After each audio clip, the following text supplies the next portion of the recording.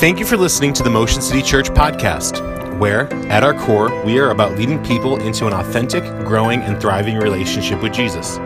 Today, we are in week 4 of our teaching series, The King's Speech, a summer in the Sermon on the Mount. Let's listen in. All right, so last week, we talked about Jesus' love for the law. That's kind of where we were. And we wanted to get the basis that Jesus loved the law, and we should love the law too. Does everybody remember that? Okay, and we talked about some of the law-y things, and Jesus loved the law. That's what was important. And we came to the idea that in this entire speech, in Matthew chapter 5 through chapter 7, the thesis of the speech is verses 17 and 18. And they say, "Don't misunderstand why I have come. I did not come to abolish the law of Moses or the writings of the prophets. No, I came to accomplish their purpose. I tell you the truth, until heaven and earth disappear, not even the smallest detail of God's law will disappear until its purpose is achieved." So I got to look a little more at something that I don't think I've ever looked at in depth, and then got to where the end of the knowledge I could find was, and was like desperate for more knowledge. So that to say, my knowledge base of what I'm about to say is limited, and over like the next year I will know more, and then you can come back and ask me next year, okay? But the point is this: Jesus, in the first century Jewish land, was a rabbi. And at this point, when he's making this speech, that's all the people know him as. At this point, a few people may know him as Messiah, but not the majority.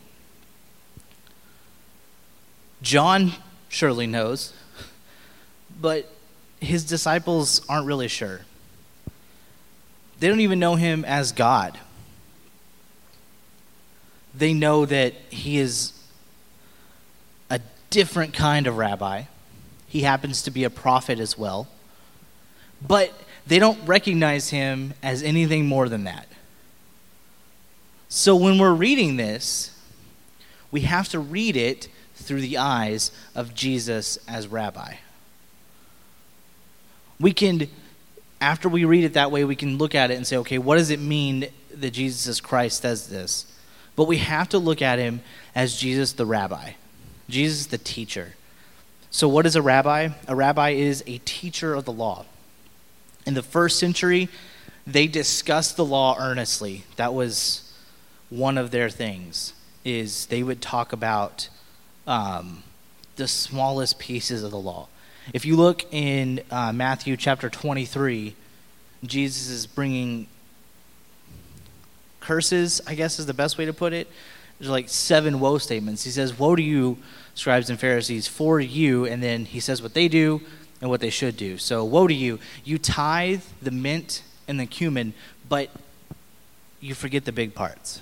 Woe to you, you are really good at washing the outside of the cup, but the inside's still dirty. You're like a whitewashed tomb, but this is here.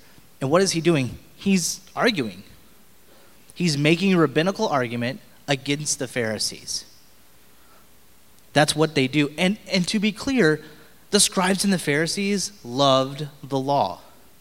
They didn't argue about it because they didn't like it. You ever seen 2 people arguing about the Bible and you just get really turned off by the theological argument between 2 Christians? That's understandable. But realize the reason they're arguing about it is because they both love it. There is a deep love. I don't argue over things I don't love, right? I don't argue about stop signs. I don't love them.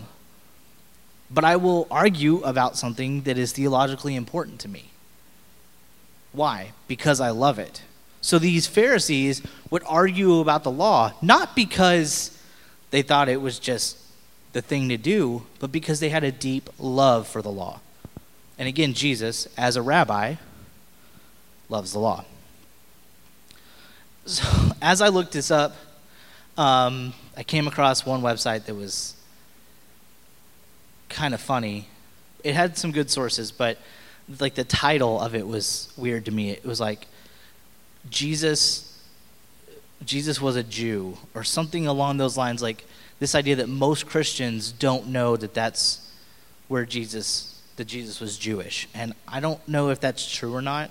It's not been my experience, but if you weren't aware, Jesus was in fact Jewish. Jesus did in fact follow the law, and so all the things that we talk about for rabbis apply to Jesus in this time frame. And so as I was looking, I actually found a modern day rabbi who was interviewed and talked about Jesus' Sermon on the Mount. And he said, in all honesty, a lot of those things we don't disagree with. A rabbi in that day, a Pharisee in that day, a lot of the things that he said, they would not have disagreed with. We'll talk about him in a second, but when he says, you have heard this, but I say this, there's a piece of that that's very controversial, but his conclusions weren't. But they did find something controversial, and we'll talk about that in a second. Well, you know what? We're going to read it now because that's what I have in my notes, and that makes more sense. So if you have your Bible device, Matthew chapter 7, we're going to go to the very end. So we're going to skip to the end of the book of the sermon to kind of understand what's going on at this part. And we're going to read verses 28 and 29. Now, this is not part of Jesus' speech. What we're about to read is Matthew's commentary on Jesus' speech. Okay? So verse 28 starts, when Jesus had finished saying these things, the crowds were amazed at his teaching, for he taught with real authority, quite unlike their teachers of the religious law. Unlike their teachers of the religious law. So it wasn't that what he said was different. It was how he said it. And now we're going to pray, and I'm going to pray for me, and you guys can pray for me if you want to. Jesus, in all seriousness, I need help. All right, so now we're going back to Matthew 5, and this is where the marathon begins, okay? Matthew chapter 5, and we're going to start in verse 21. Are you ready? You have heard that our ancestors were told, you must not murder. If you commit murder, you are subject to judgment. But I say, if you are even angry with someone, you are subject to judgment. If you call someone an idiot, you are in danger of being brought before the court. And if you curse someone, you are in dangers of the fires of hell. So if you're presenting a sacrifice at the altar in the temple, and you suddenly remember someone has something against you, leave your sacrifice there at the altar, go and be reconciled to that person, and then come and offer your sacrifice to God. When you're on the way to court with your adversary, settle your differences quickly. Otherwise, your accuser may hand you over to the judge, who will hand you over to an officer, and you'll be thrown into prison. If that happens, you surely won't be free again until you have paid the last penny. Verse 27, you have heard the commandment that says you must not commit adultery. But I say, anyone who even looks at a woman with lust has already committed adultery with her in his heart. So if your eye, even your good eye, causes you to lust, gouge it out and throw it away. It is better for you to lose one part of your body than your whole body to be thrown in hell. Even if your hand, your good hand, causes you to sin, cut it off and throw it away. It is better for you to lose one part of your body than for your whole body to be thrown into hell. Verse 31. You have heard the law says a man can divorce his wife by merely giving her a written notice of divorce. But I say a man who divorces his wife, unless she has been unfaithful, causes her to commit adultery. And anyone who marries a divorced woman also commits adultery. Verse 33. You have heard that our ancestors were told, you must not break your vows. You must carry out the vows you made to the Lord. But I say don't make any vows. Don't say by heaven, because heaven is God's throne. And do not say by the earth, because the earth is his footstool. And don't say by Jerusalem, for Jerusalem is the city of the great king. Don't even say by my head, for you can't turn one hair white or black. Just say a simple, yes I will, or no I won't. Anything beyond this is from the evil one. Verse 38. You've heard the law says the punishment must match the injury, an eye for an eye and a tooth for a tooth. But I say, do not resist an evil person. If someone slaps you on the right cheek, offer the other cheek also. If you are sued in court and your shirt is taken from you, give your coat also. If a soldier demands that you carry his gear for a mile, carry it 2 miles. Give to those who ask, and don't turn away from those who want to borrow. Verse 43. You have heard the law that says, love your neighbor and hate your enemy. But I say, love your enemies. Pray for those who persecute you.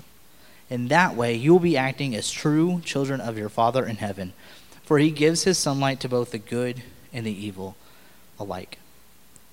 Good and the evil. And he sends rain on the just and the unjust alike. If you love only those who love you, what reward is there for that?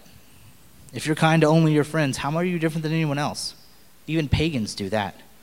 But you are to be perfect, just as your Father in heaven is perfect.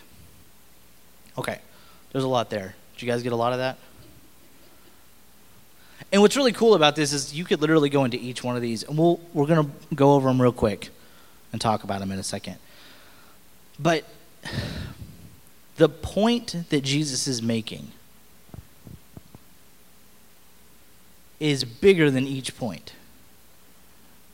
The sum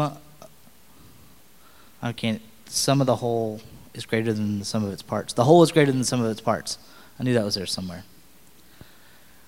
When you put all of it together, you get something that's more important than each individual piece, right? And this is what he's saying.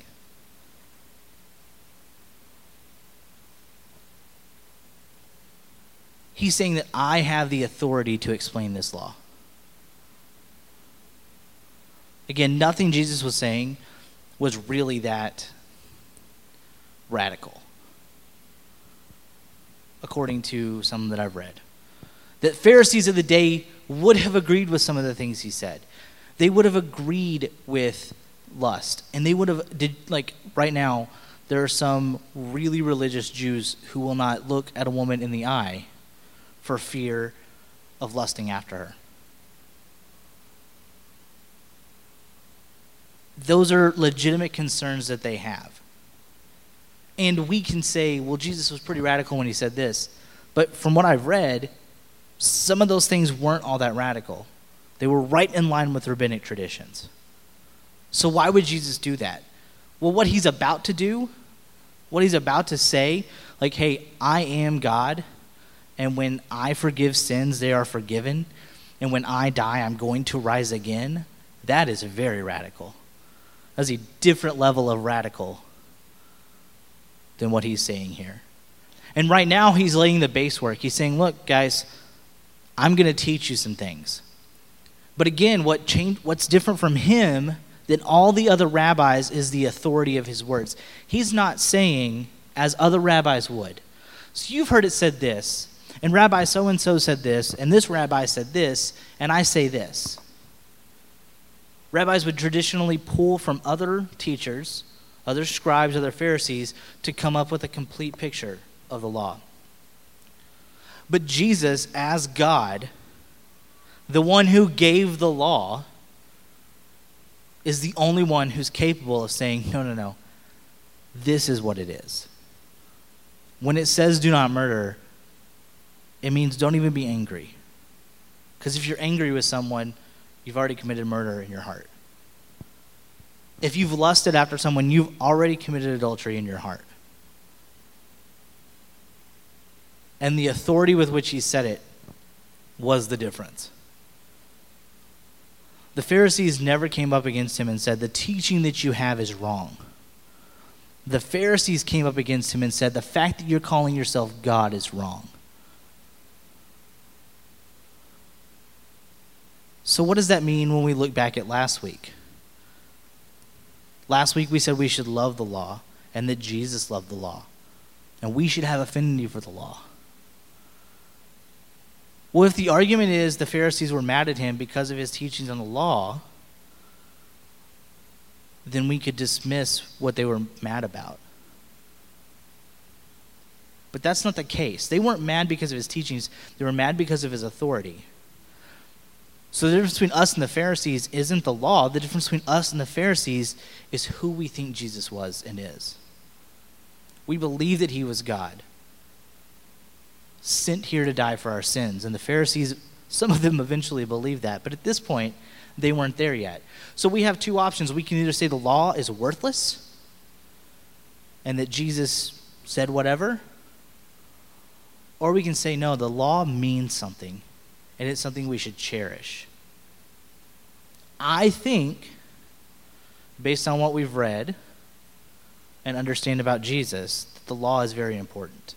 So let's look at those things that Jesus talks about really quickly. And I mean that. So stepping back, in verse 21, he says, if you commit adultery, or if you commit murder, you're subject to judgment. But I say, if you're even angry with someone, you're subject to judgment. I got angry last night. Just want to throw that out there. Some people said some things that I was like, whoa, you need to calm it down. And I got very frustrated.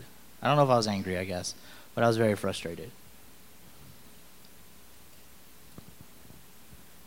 And I went to say something, and I went to say it in a very not nice manner. But then I stopped myself, and I said it in a more palatable way. So instead of calling them an idiot, I just presented information that showed they were an idiot. Okay? I don't know if that makes me better or not, but whatever. That's what I did. And I really like, it says if you call someone an idiot, I think the King James says if you call someone a fool, you're in danger of judgment. And if you curse someone, you're in danger of the fires of hell. For me, that's been like a really key verse when it comes to talking with people. I will say a lot of things, but where I draw the line is cursing someone. I try really hard not to call people idiots. I try not to call them stupid. I try not to call them jerks. I will say what you're doing is stupid, and I will say that you're acting like a jerk. But I think there is a difference there between those two. If I say you are stupid, that is a curse. That is mean. And as Christians, if we're out in the world calling people names, that's bad. And I mean, like, if you say you're dumb, I'm not talking about the big bad words. I'm talking about, like, you're a poopy head, right? Like, if you call someone a poopy head, it sounds asinine, right? Like, whatever, poopy head. But in all honesty, you're saying something to the identity of that person, and you're not viewing them in the image of God. So don't do that. Anger and name calling. Next, adultery. You've heard the commandment that you must not commit adultery, but I say anyone who looks at a woman with lust has already committed adultery in his heart. Is anyone confused by this one? I feel like we should hit it because I think it's very important. But don't look at someone with lust unless that person is your spouse, in which case it's not adultery because they're your spouse. That's how that works. That's what adultery is. Adultery is a sexual relationship outside of marriage, just in case we were confused on that one. Awesome. Good stuff. Divorce. You have heard the law says a man can divorce his wife by merely giving her a written notice of divorce. But I say a man who divorces his wife unless she has been unfaithful causes her to commit adultery. This is one where the teachers of the law might have differed with Jesus. And it's not like he eases up on the law. right? So often we hear, oh, we're under the new covenant of grace. The law is, I mean, there's things to be explained for sure, but Jesus doesn't say, oh, no, divorce is fine. No, he says, look, they say you can just divorce someone. I say that's not how this works. And it's a really strong statement. We had to do, in college, we had to look at this, and we had the whole Sermon on the Mount, the whole class had a section, and they had to write a lesson over it. And it was like, you had to write it for a good-sized church, like 100 people, and it has to be applicable to all ages. And of course, I got this set of verses, which is probably the hardest thing to write about for kids, right? Like, hey, so your mom and dad are divorced, and they each have other people that they're married to, and they're committing adultery. It's a tough one. But Jesus is really, really firm. Now, does that mean that, like, once someone divorces or remarries, they have to go back to their original spouse? That's a whole nother can of worms.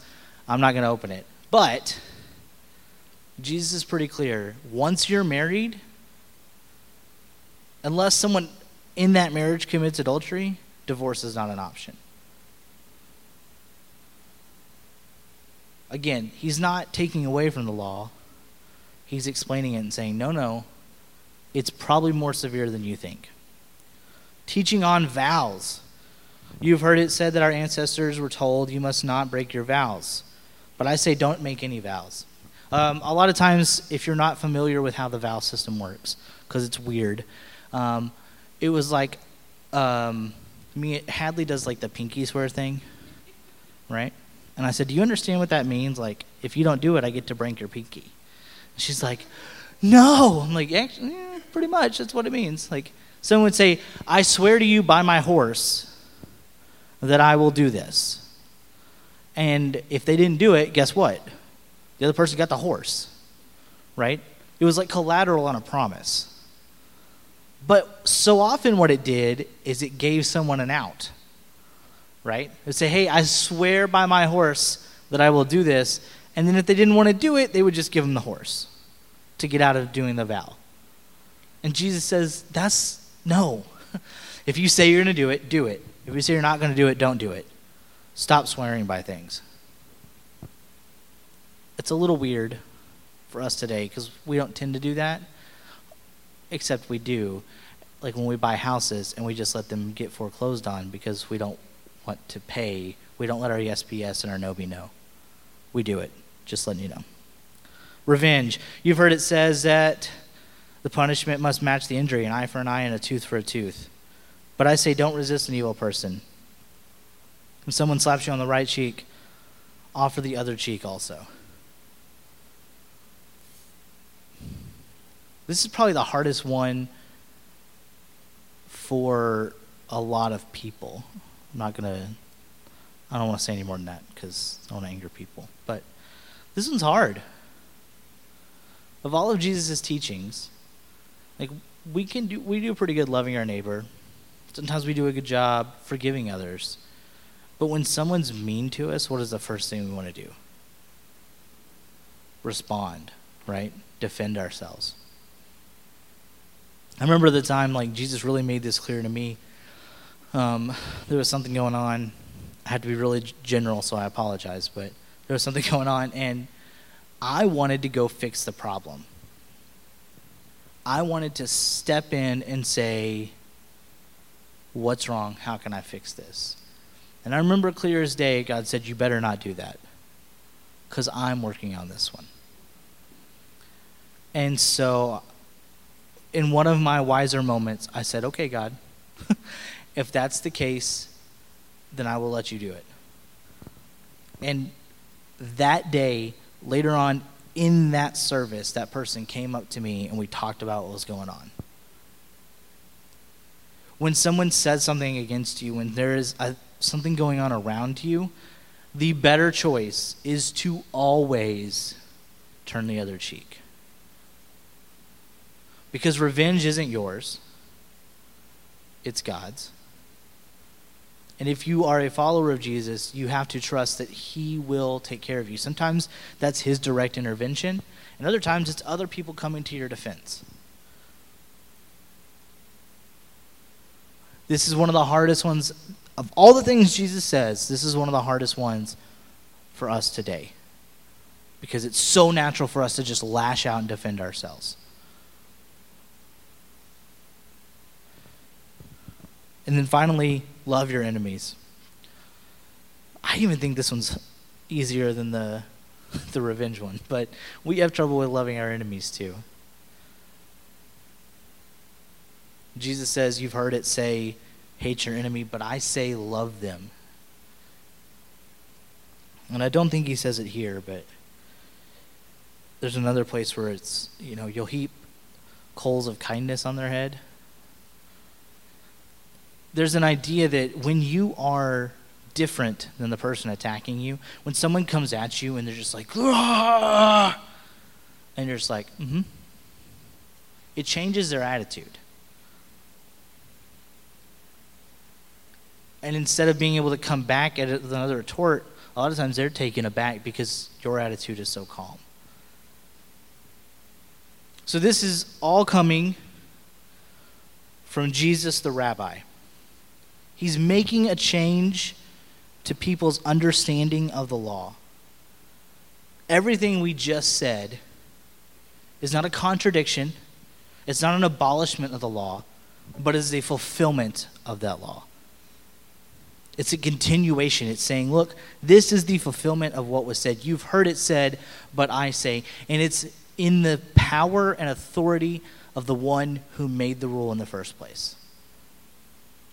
God is saying, it says don't murder, but when you're angry in your heart, you've murdered. And the writer of Hebrews catches on to that. In Hebrews chapter 10 and verse 16, it says, this is the new covenant I will make with my people on that day, says the Lord. I will put my laws in their hearts, and I will write them on their minds. I want to read this because if I don't, I'll mess it up. Are you ready? The writer of Hebrews is telling his listeners how Jesus fulfills the law. And in this verse, he's quoting Jeremiah chapter 31, verse 33, about where the law is. When we accept Jesus as Lord, he writes his law on our hearts and on our minds. And we love the law because we love the lawgiver. Let's learn to love the law. I want to read one thing before we go. This is one of my favorite things that I have. It's a commentary on the book of Leviticus. How many of you can honestly say that you have read through the book of Leviticus and enjoyed it? Right? It's rough, okay? But I remember the last time I read through it, looking at it and seeing just little pieces that I hadn't seen before. And little pieces of the law that were so important to what Jesus did. And how even the law that governed the priests is important. So I want to leave you with how I learned, or one of the ways I learned to love the law. And I got this book. I haven't read all of it yet. But when I opened it, I just read the introduction. And I was like, oh, this is so good. So this is the author writing. Thus, when I started to research Leviticus, I found myself on the ground floor. Early on, I discovered their rituals are meaningless in themselves. Only when seen as a set of symbols do their inherent values come to light. I shall cite an example from some dietary laws. You know the dietary laws, the ones that are really interesting? Quadrupeds, four-legged animals, that qualify for the table must chew the cud and show split hooves. That's Leviticus 11, chapter 3. These criteria sound absurd, but consider they effectively eliminate the entire animal kingdom from human consumption, except for the three domestic herbivores: cattle, sheep, and goats. Moreover, these are the same three animals permitted on the sacrificial altar. The implications are clear.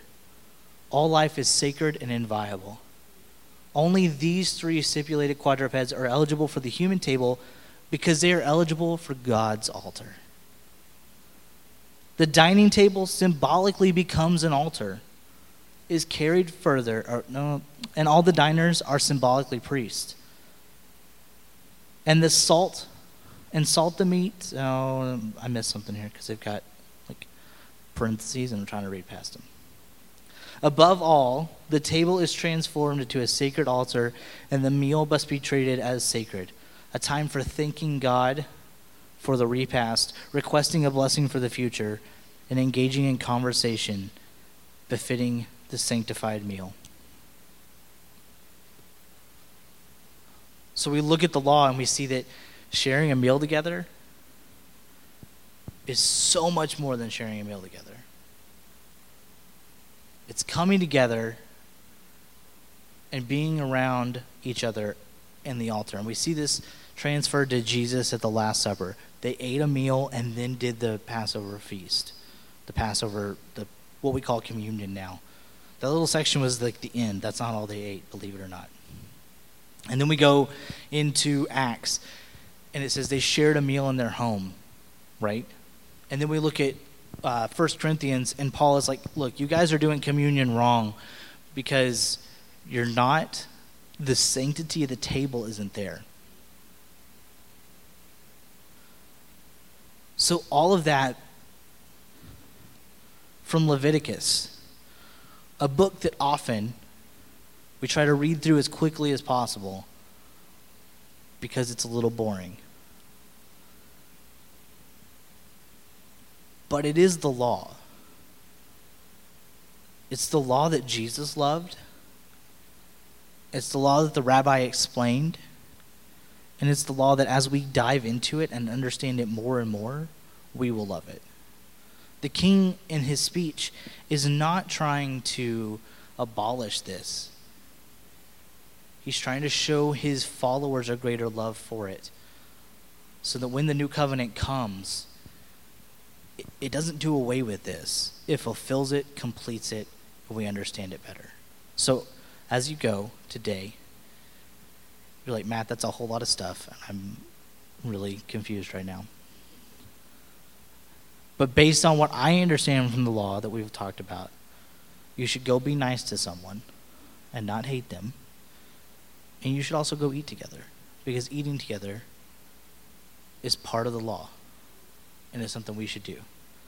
Let's all pray.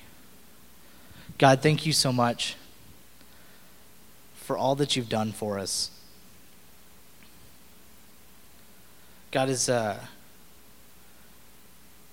study this section of Scripture and think about what the Apostle Paul wrote, I'm encouraged that you didn't mean for the law to just go away once you came, Jesus.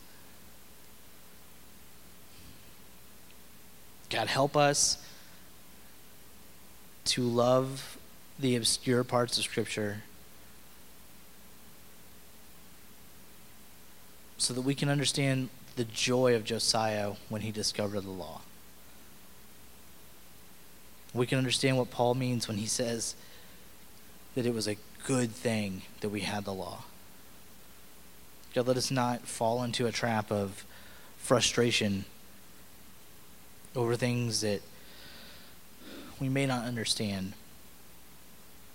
Holy Spirit, illuminate those things as we read through Exodus and Leviticus and Deuteronomy. We thank you for all that you've done for us. And as we go this week, help us to fall in love with you and the law more. And I pray these things in Jesus' name. Amen. Thanks for listening to the Motion City Church podcast. We hope that you have a great week.